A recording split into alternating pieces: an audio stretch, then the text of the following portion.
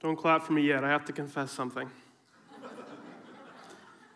This morning, as Mike was talking about the Pastor's Choice Awards for camp and the Christ-like actions, I started reflecting on camp last year. And he's talking about the juice box game. Now, it's worse than you think. It's not just juice boxes, it's Kool-Aid jammers. Chugging Kool-Aid jammers is a lot worse than like a good fruit juice.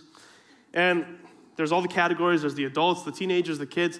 And the kids had to chug the same size juice boxes as the adults. But of course, their bodies are much smaller. That's a lot of juice for some kids. And there was a moment where somebody handed me these little glasses and they said, I need you to go over to the kids right now because they've drank too much Kool-Aid. And instead of making them drink the whole pouch, you're going to pour it into this little cup for them. And I said to that person, no way, this is hilarious. I want to see them keep chugging the full juice boxes. It's funny. They forced me to go give the little cups away, and as I gave the little cups away, all of the parents thanked me for being so nice and generous and thinking of these little cups. And I responded with, of course. You're welcome. So they wanted them to keep drinking the whole pouches, but I'm here for you and here for your kids. And I got thanked so many times for it, and I just kept taking the thanks. So I'm feeling the guilt of that today. I wanted the kids to keep chugging the juice boxes. I thought it was funny. There was a couple throw-ups. So I'm sorry to all the parents out there. Before I get started today, I just wanted to encourage you guys as a church to start. Because 2 weeks ago, I actually got to sit in our church service. And sitting beside me was a teenager who had never, ever, ever been to church in his life before. He's been coming to youth group lately, and he came to church on a Sunday morning, which is awesome. But this is a teenager who's never been in church ever before. And as we were worshiping, he pointed out, he said, do you guys sing the same songs every week? And I was like, no, why do you say that? And he goes, these people know the lyrics. And it was at that moment that I realized that this teenager had no idea that this massive screen with words is the lyrics to the song. So I included him on that and told him he could sing. But he also just assumed you guys knew all of the songs because of how loud you were singing during worship. He could hear all of your voices singing these worship songs. And even this morning, as I'm sitting there, I hear your voices singing so loudly. And a church that worships like that is awesome to be a part of. So I'm thankful for that. And then a little bit after the worship, as we were going through the message, he leaned over to me, and he's never been in church before. He doesn't know much. But his main takeaway was, these people really love Jesus, hey? And to him, it was like funny. He's like, they really love this guy. But the fact that a teenager who doesn't know much about church, that's what he takes away from this. He could tell and see that we love Jesus here, and that is awesome. So thank you guys for being a church that sings and loves Jesus so apparently to a teenager who's never been in church before. I love it.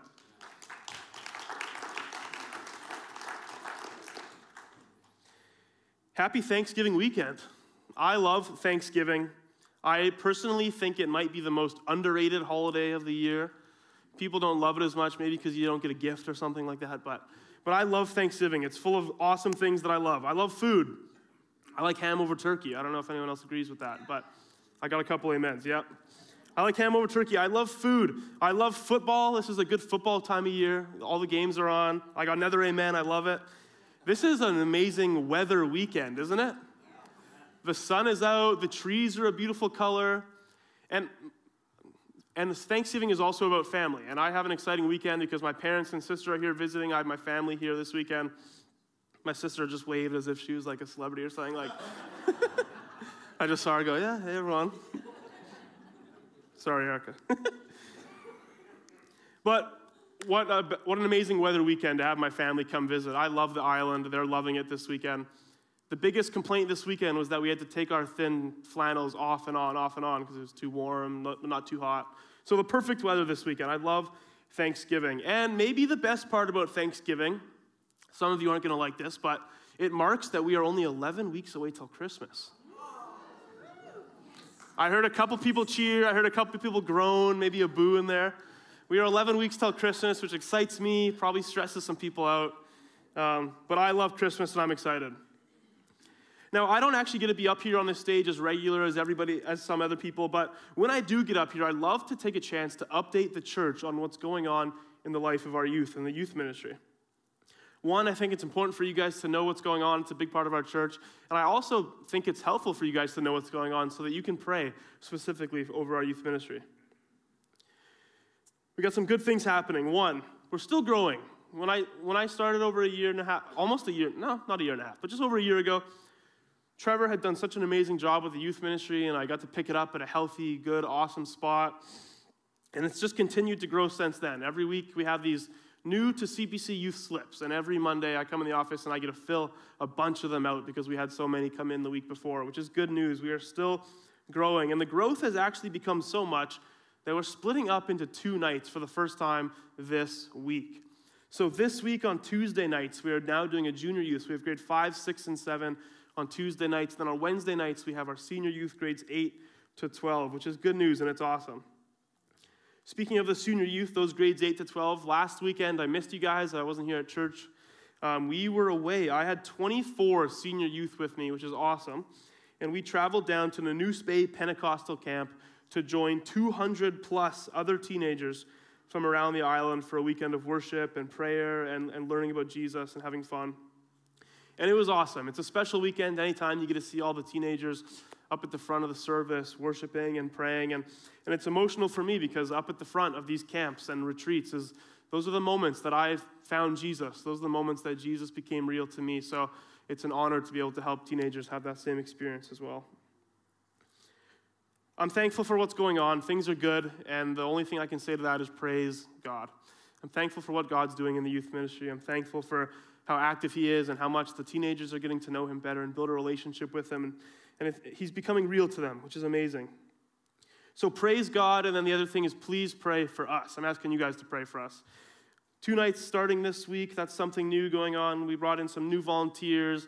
Our volunteers work hard, and they're awesome, and they just give up their time to serve the teenagers, and they care about them so much. But it is tiring. Teenagers are difficult. People know that, I think. So please be praying for our volunteers. Pray for Chantil and I, and pray for the teenagers, most importantly. Okay, I gave you guys a good update on youth ministry. Oh, one more thing. I want to tell you guys this. I think last weekend, I wasn't here, I was at the camp, but I think you guys saw a baptism video last week. Is that true? We had the honor of baptizing a teenager recently, which is so amazing.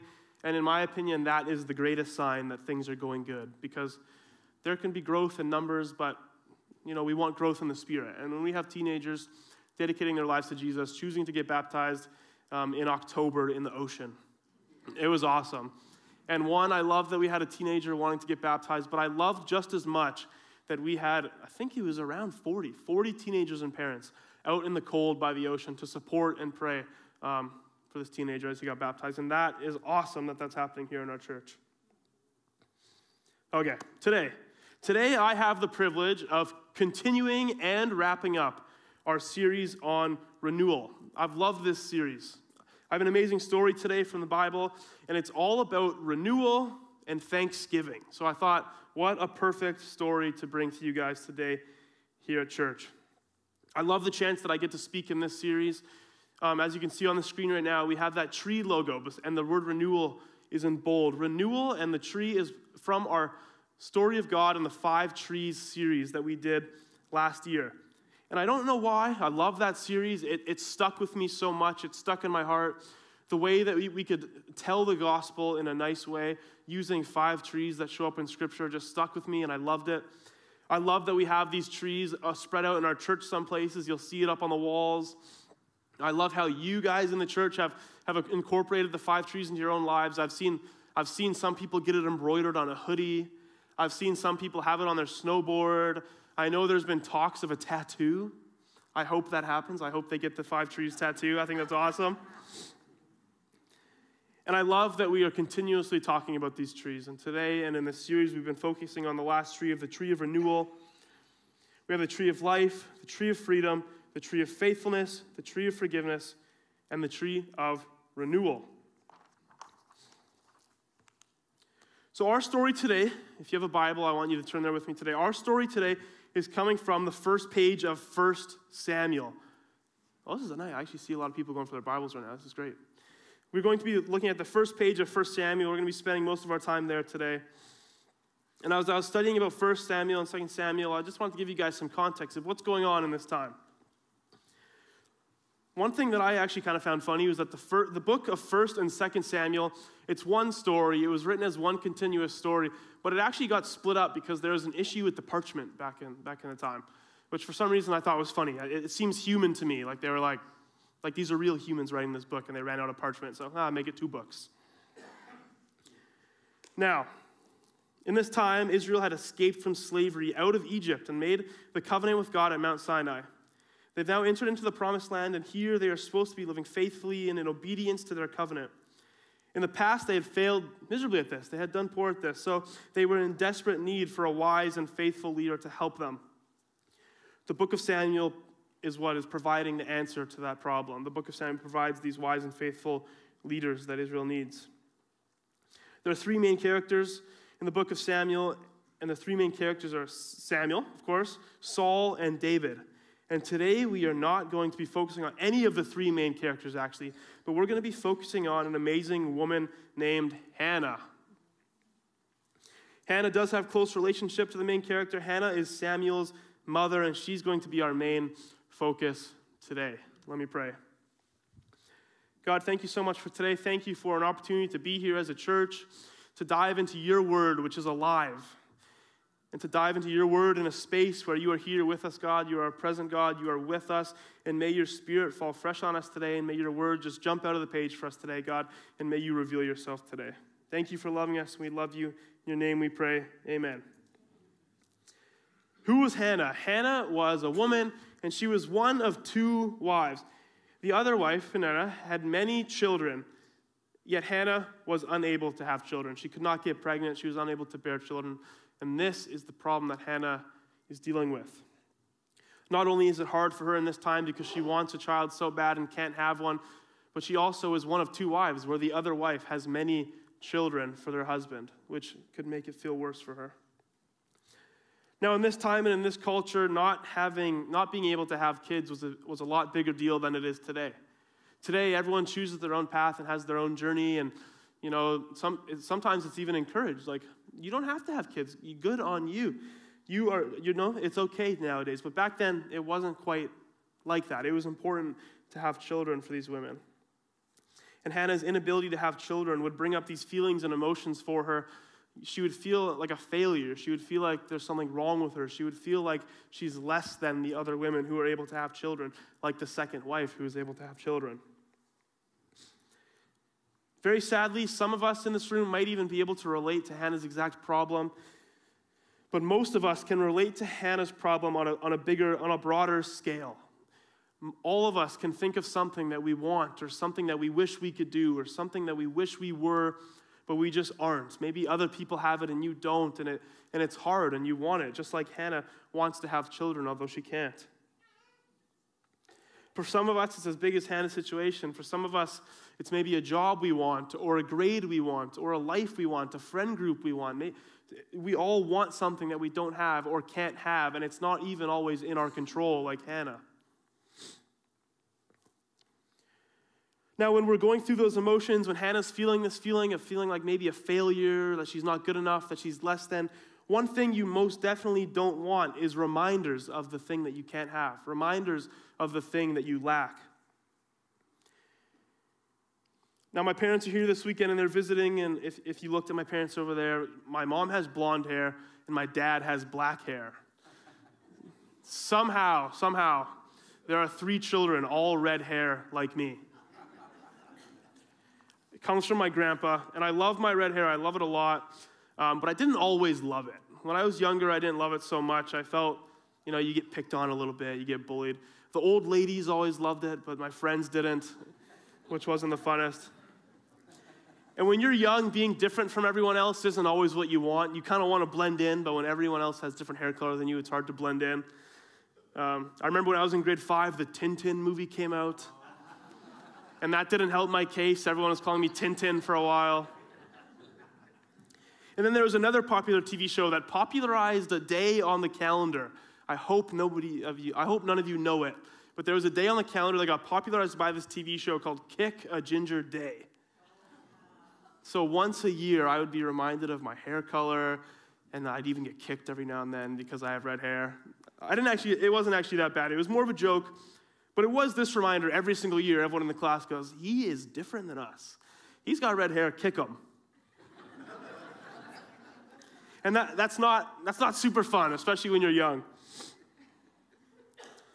And every year that was the reminder that I was different. And now I've grown to love my red hair, but someone who knows those yearly reminders all too well on a much deeper level is Hannah. She knows them too well.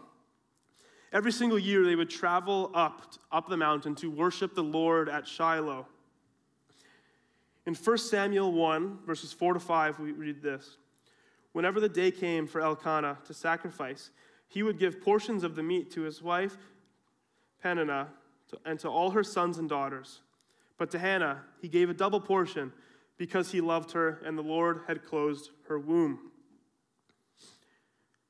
Now her husband Elkanah he's actually a very loving man, and he cares about Hannah a lot. So he wants to help her, and he gives her a double portion because he knows that she's struggling. She knows that she's sad, and he cares about her. So he's going around and he says, here's your portion, here's your portion, here's your portion. Hannah, here's your double portion. Your womb is closed. And he's trying to be kind here, but to Hannah, this is just another reminder, and this is an annual thing that they do. So year after year after year, she's sitting here on a day that's supposed to be a celebration day, a day where they worship, a day where they make a sacrifice.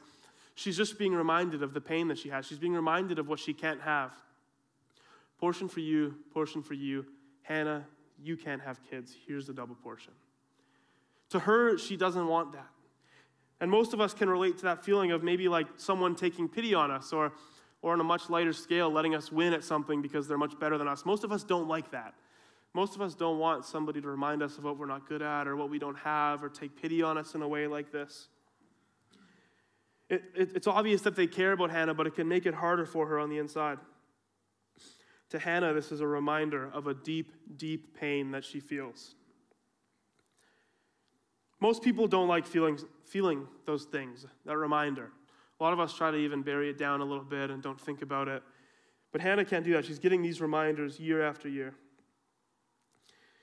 Then in 1 Samuel 1, 6 to 7, because the Lord had closed Hannah's womb, her rival kept provoking her in order to irritate her. This went on year after year. Whenever Hannah went up to the house of the Lord, her rival provoked her till she wept and would not eat. So not only is Hannah feeling pain because she can't have children, and now she's being reminded, here's your double portion because your womb is closed. She's being reminded in front of everyone that she can't have children. But she also has this rival, which is basically just a bully. She has this rival who is always up at the mountain every year with them at Shiloh.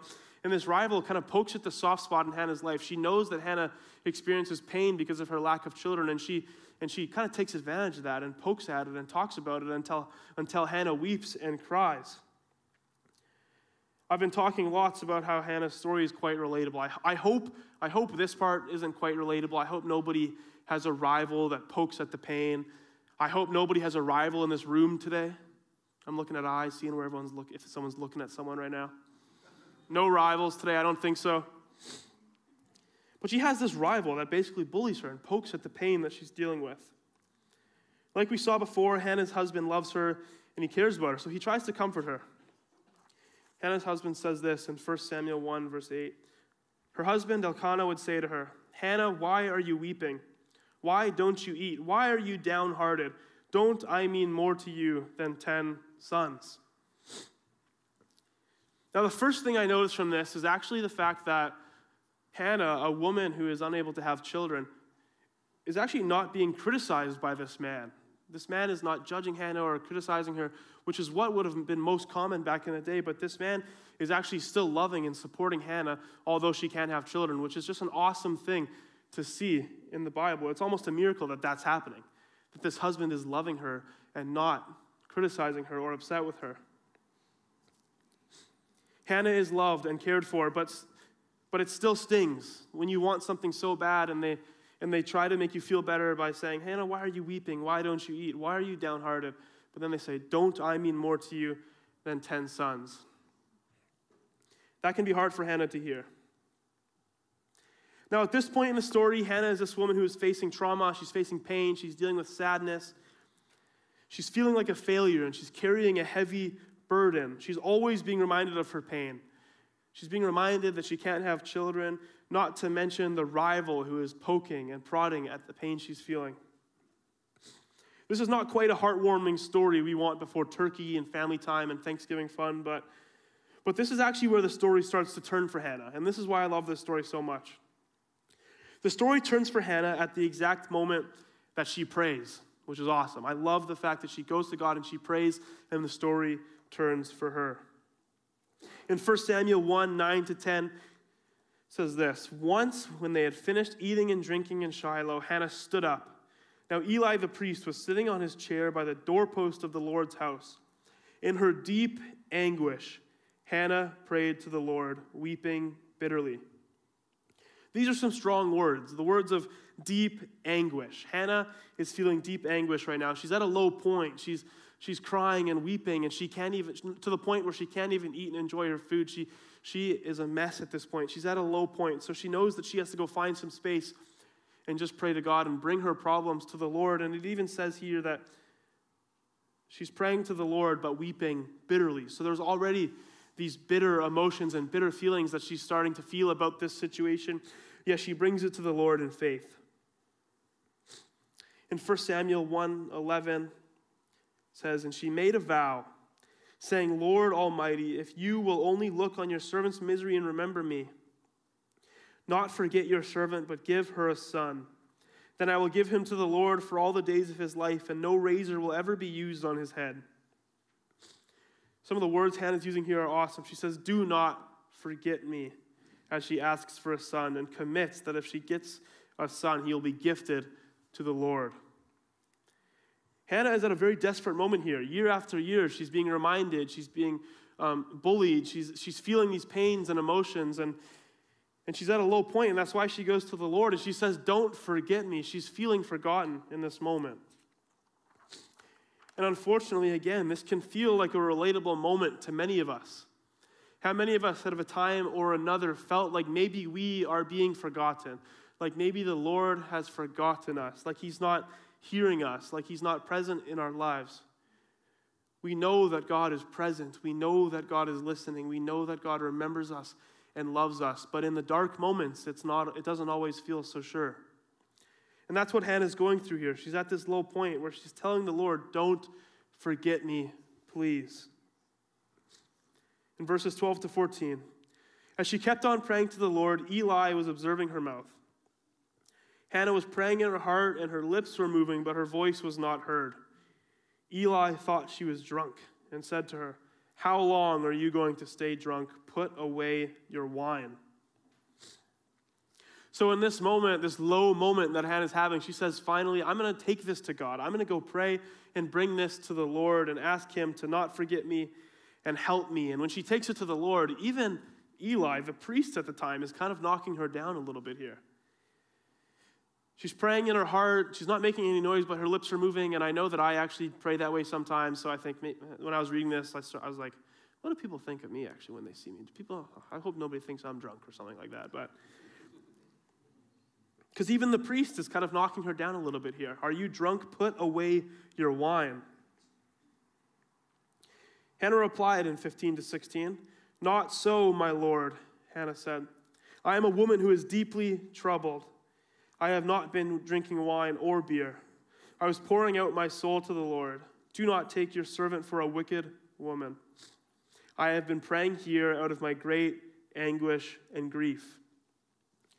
After Hannah replied there in verse 17-18, Eli gave her a blessing. Eli answered, "Go in peace, and may the God of Israel grant you what you have asked of him." She said, "May your servant find favor in your eyes." Then she went on her way, she ate something, and her face was no longer downcast. So this is the moment here where Hannah is finishing her prayer. Her prayer finishes up, and Eli hears her, and Eli gives her a blessing. So as we've gone through the story, there's Hannah, this woman who is deeply troubled and feeling pain because she can't have children. There's a second wife to her husband who has many children, so she has to deal with those emotions. She's being given a double portion. She's being treated differently by everyone else because of the pain she's going through. That's another reminder of the thing that she can't have. She has a rival, this bully, who's poking at the soft spot, who's making it worse. Even the priest is accusing her of being drunk as she brings her problems to the Lord. But I just love this part, that the story turns for Hannah when she prays, because it says that when Hannah finishes her prayer, she gets up, she goes and eats. Before Hannah prayed, she was in such a low moment, in such a dark space, and she was weeping to the point that she could not eat food. But she prays, and then she's able to go eat.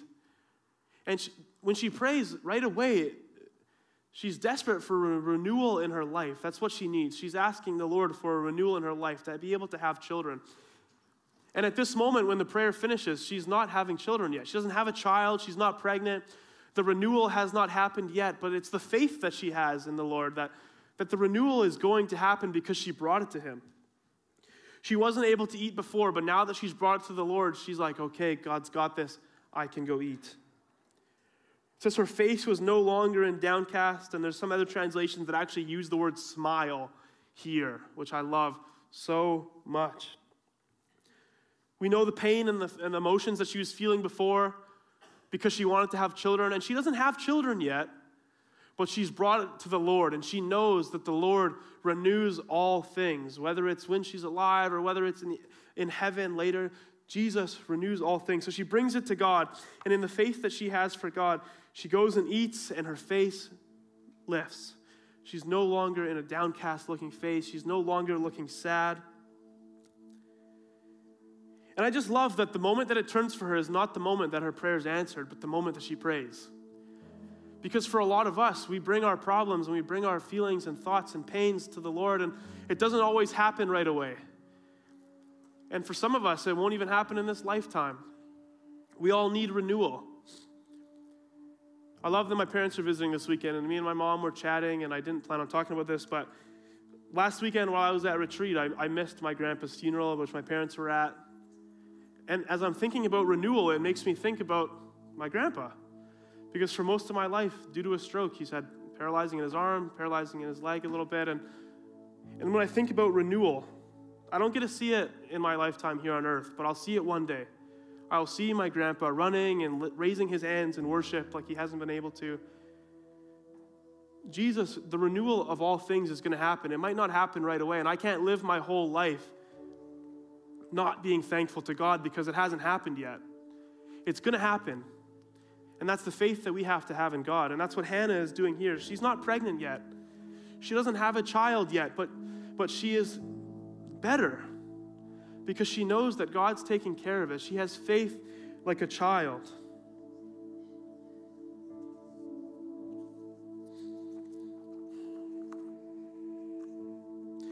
Hannah's full of faith. In her mind, she's happy. She's doing better. God has got this. God is taking care of this. The renewal has not happened yet, but it will. She knows this. This is childlike faith that we're all supposed to have. In Matthew 18:3, and he said, "Truly I tell you, unless you change and become like little children, you will never enter the kingdom of heaven." There's many places in Scripture where we're told and reminded to have faith like a child. And Hannah is having faith like a child here. And an amazing example of faith like children was actually in our church last year. There was a little girl in our church. She was sick. She wasn't doing well. And she told her parents, and her parents prayed with her that her sickness would go away. And then they went away for the night, whatever they were doing, and they came back to the little girl later, and I can't remember exactly what it was, but I think they brought her some medicine or something, or they tried to help her to make her feel better. And she was still sick, but in her mind, she was like, why in the world are we still doing stuff to make me feel better? We prayed. That's the faith like children. The moment it's brought to God, they know in their minds, hey, he's got this. I'm good. Thank you, God, that you're taking care of me, even though she's still feeling sick. And Hannah doesn't have children yet, but she's saying, God, thank you. Hannah goes and she actually does become pregnant. And she ends up having children. Her firstborn son, Samuel, one of the main characters of these books, the name of these books. And she follows through on her promise. She gives Samuel to the Lord. Hannah is known for two things. She's known as the woman who was heard. That's a nickname she's been given. She is the one who is heard, the one who is not forgotten. And for many of us, it can feel like maybe we're not heard or maybe we're forgotten. But take this story from Hannah. We are not forgotten and we are heard even in our lowest moments. Hannah's known as the one who is heard and the one who is not forgotten. But she's also known for her special song and prayer of thanksgiving that she brings to the Lord. I thought it would be great today if before we go into communion, if I wrapped up reading Hannah's prayer of thanksgiving and closing in some prayer. Then Hannah prayed and said, "My heart rejoices in the Lord. In the Lord my horn is lifted high. My mouth boasts over my enemies, for I delight in your deliverance. There is no one holy like the Lord. There is no one beside you. There is no rock like our God. Do not keep talking so proudly, or let your mouth speak of such arrogance. For the Lord is a God who knows, and by him deeds are weighed. The bows of the warriors are broken, but those who stumbled are armed with strength. Those who were full hire themselves out for food, but those who are hungry no more. She who was barren has borne 7 children, but she who has had many sons pines away. The Lord brings death and makes alive. He brings down the grave and raises up. The Lord sends poverty and wealth. He humbles and he exalts. He raises the poor from the dust and lifts the needy from the ash heap. He seats them with the princes and has them inherit a throne of honor. For the foundations of the earth are the Lord's. On them he has set the world. He will guard the feet of his faithful servants, but the wicked will be silenced in the place of darkness. It is not by strength that one prevails. Those who oppose the Lord will be broken. The Most High will thunder from heaven. The Lord will judge the ends of the earth. He will give strength to his king and exalt the horn of his anointed. I love this series as we talk about renewal, because God does renew all things. Things that are broken will be made new, and things that are old will come back. And it can be hard to feel that sometimes, and we see Hannah dealt a lot of her life not feeling it. Yet there was a moment of peace in her life before it even happened, before the renewal happened, because she knew that God was taking care of it. So whatever the renewal that you need in your life is today, whether it's happened already or whether it hasn't, there needs to be a feeling of thanks today on Thanksgiving, that we have a God who renews all things. God, thank you so much for everything you are, the love that you have for us, the relationship that you desire with us. God, thank you for renewing all things, whether we see it here on earth or whether we see it later with you. We have faith and we trust you, God, and we give it to you. We give our problems, we give the pain to you, God, and thank you, because you are taking care of it. You are greater than anything here on earth, God. You have got this. Thank you. May we be reminded of that always. May we be reminded, God, that we are heard, that you are present, that we're not forgotten, that you love us so much and that you never leave us. May we praise you and give you thanks always.